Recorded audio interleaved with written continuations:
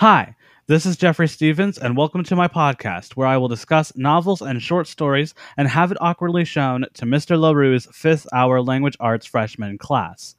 Enjoy!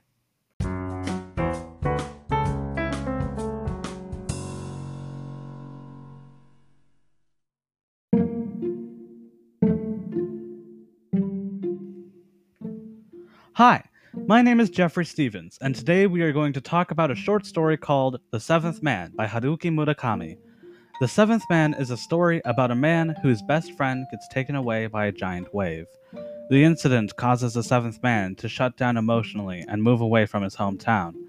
After getting a box full of his dead best friend's paintings, the Seventh Man finally visits his hometown and recovers from his trauma. I recommend this story because it has a good theme.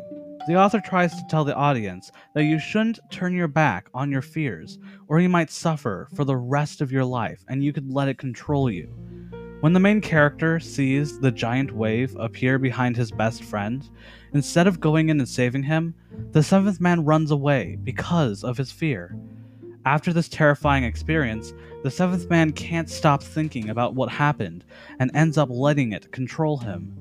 The Seventh Man is unable to recover for around 40 years until he receives a box of old memories and visits his old town and faces the same spot that his best friend was killed at.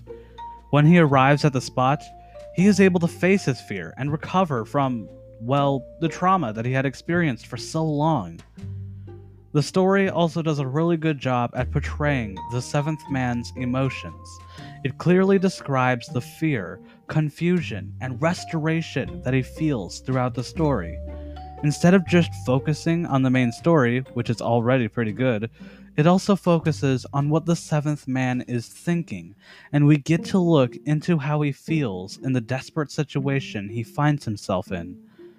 If you haven't checked it out, you should go read The Seventh Man by Haruki Murakami.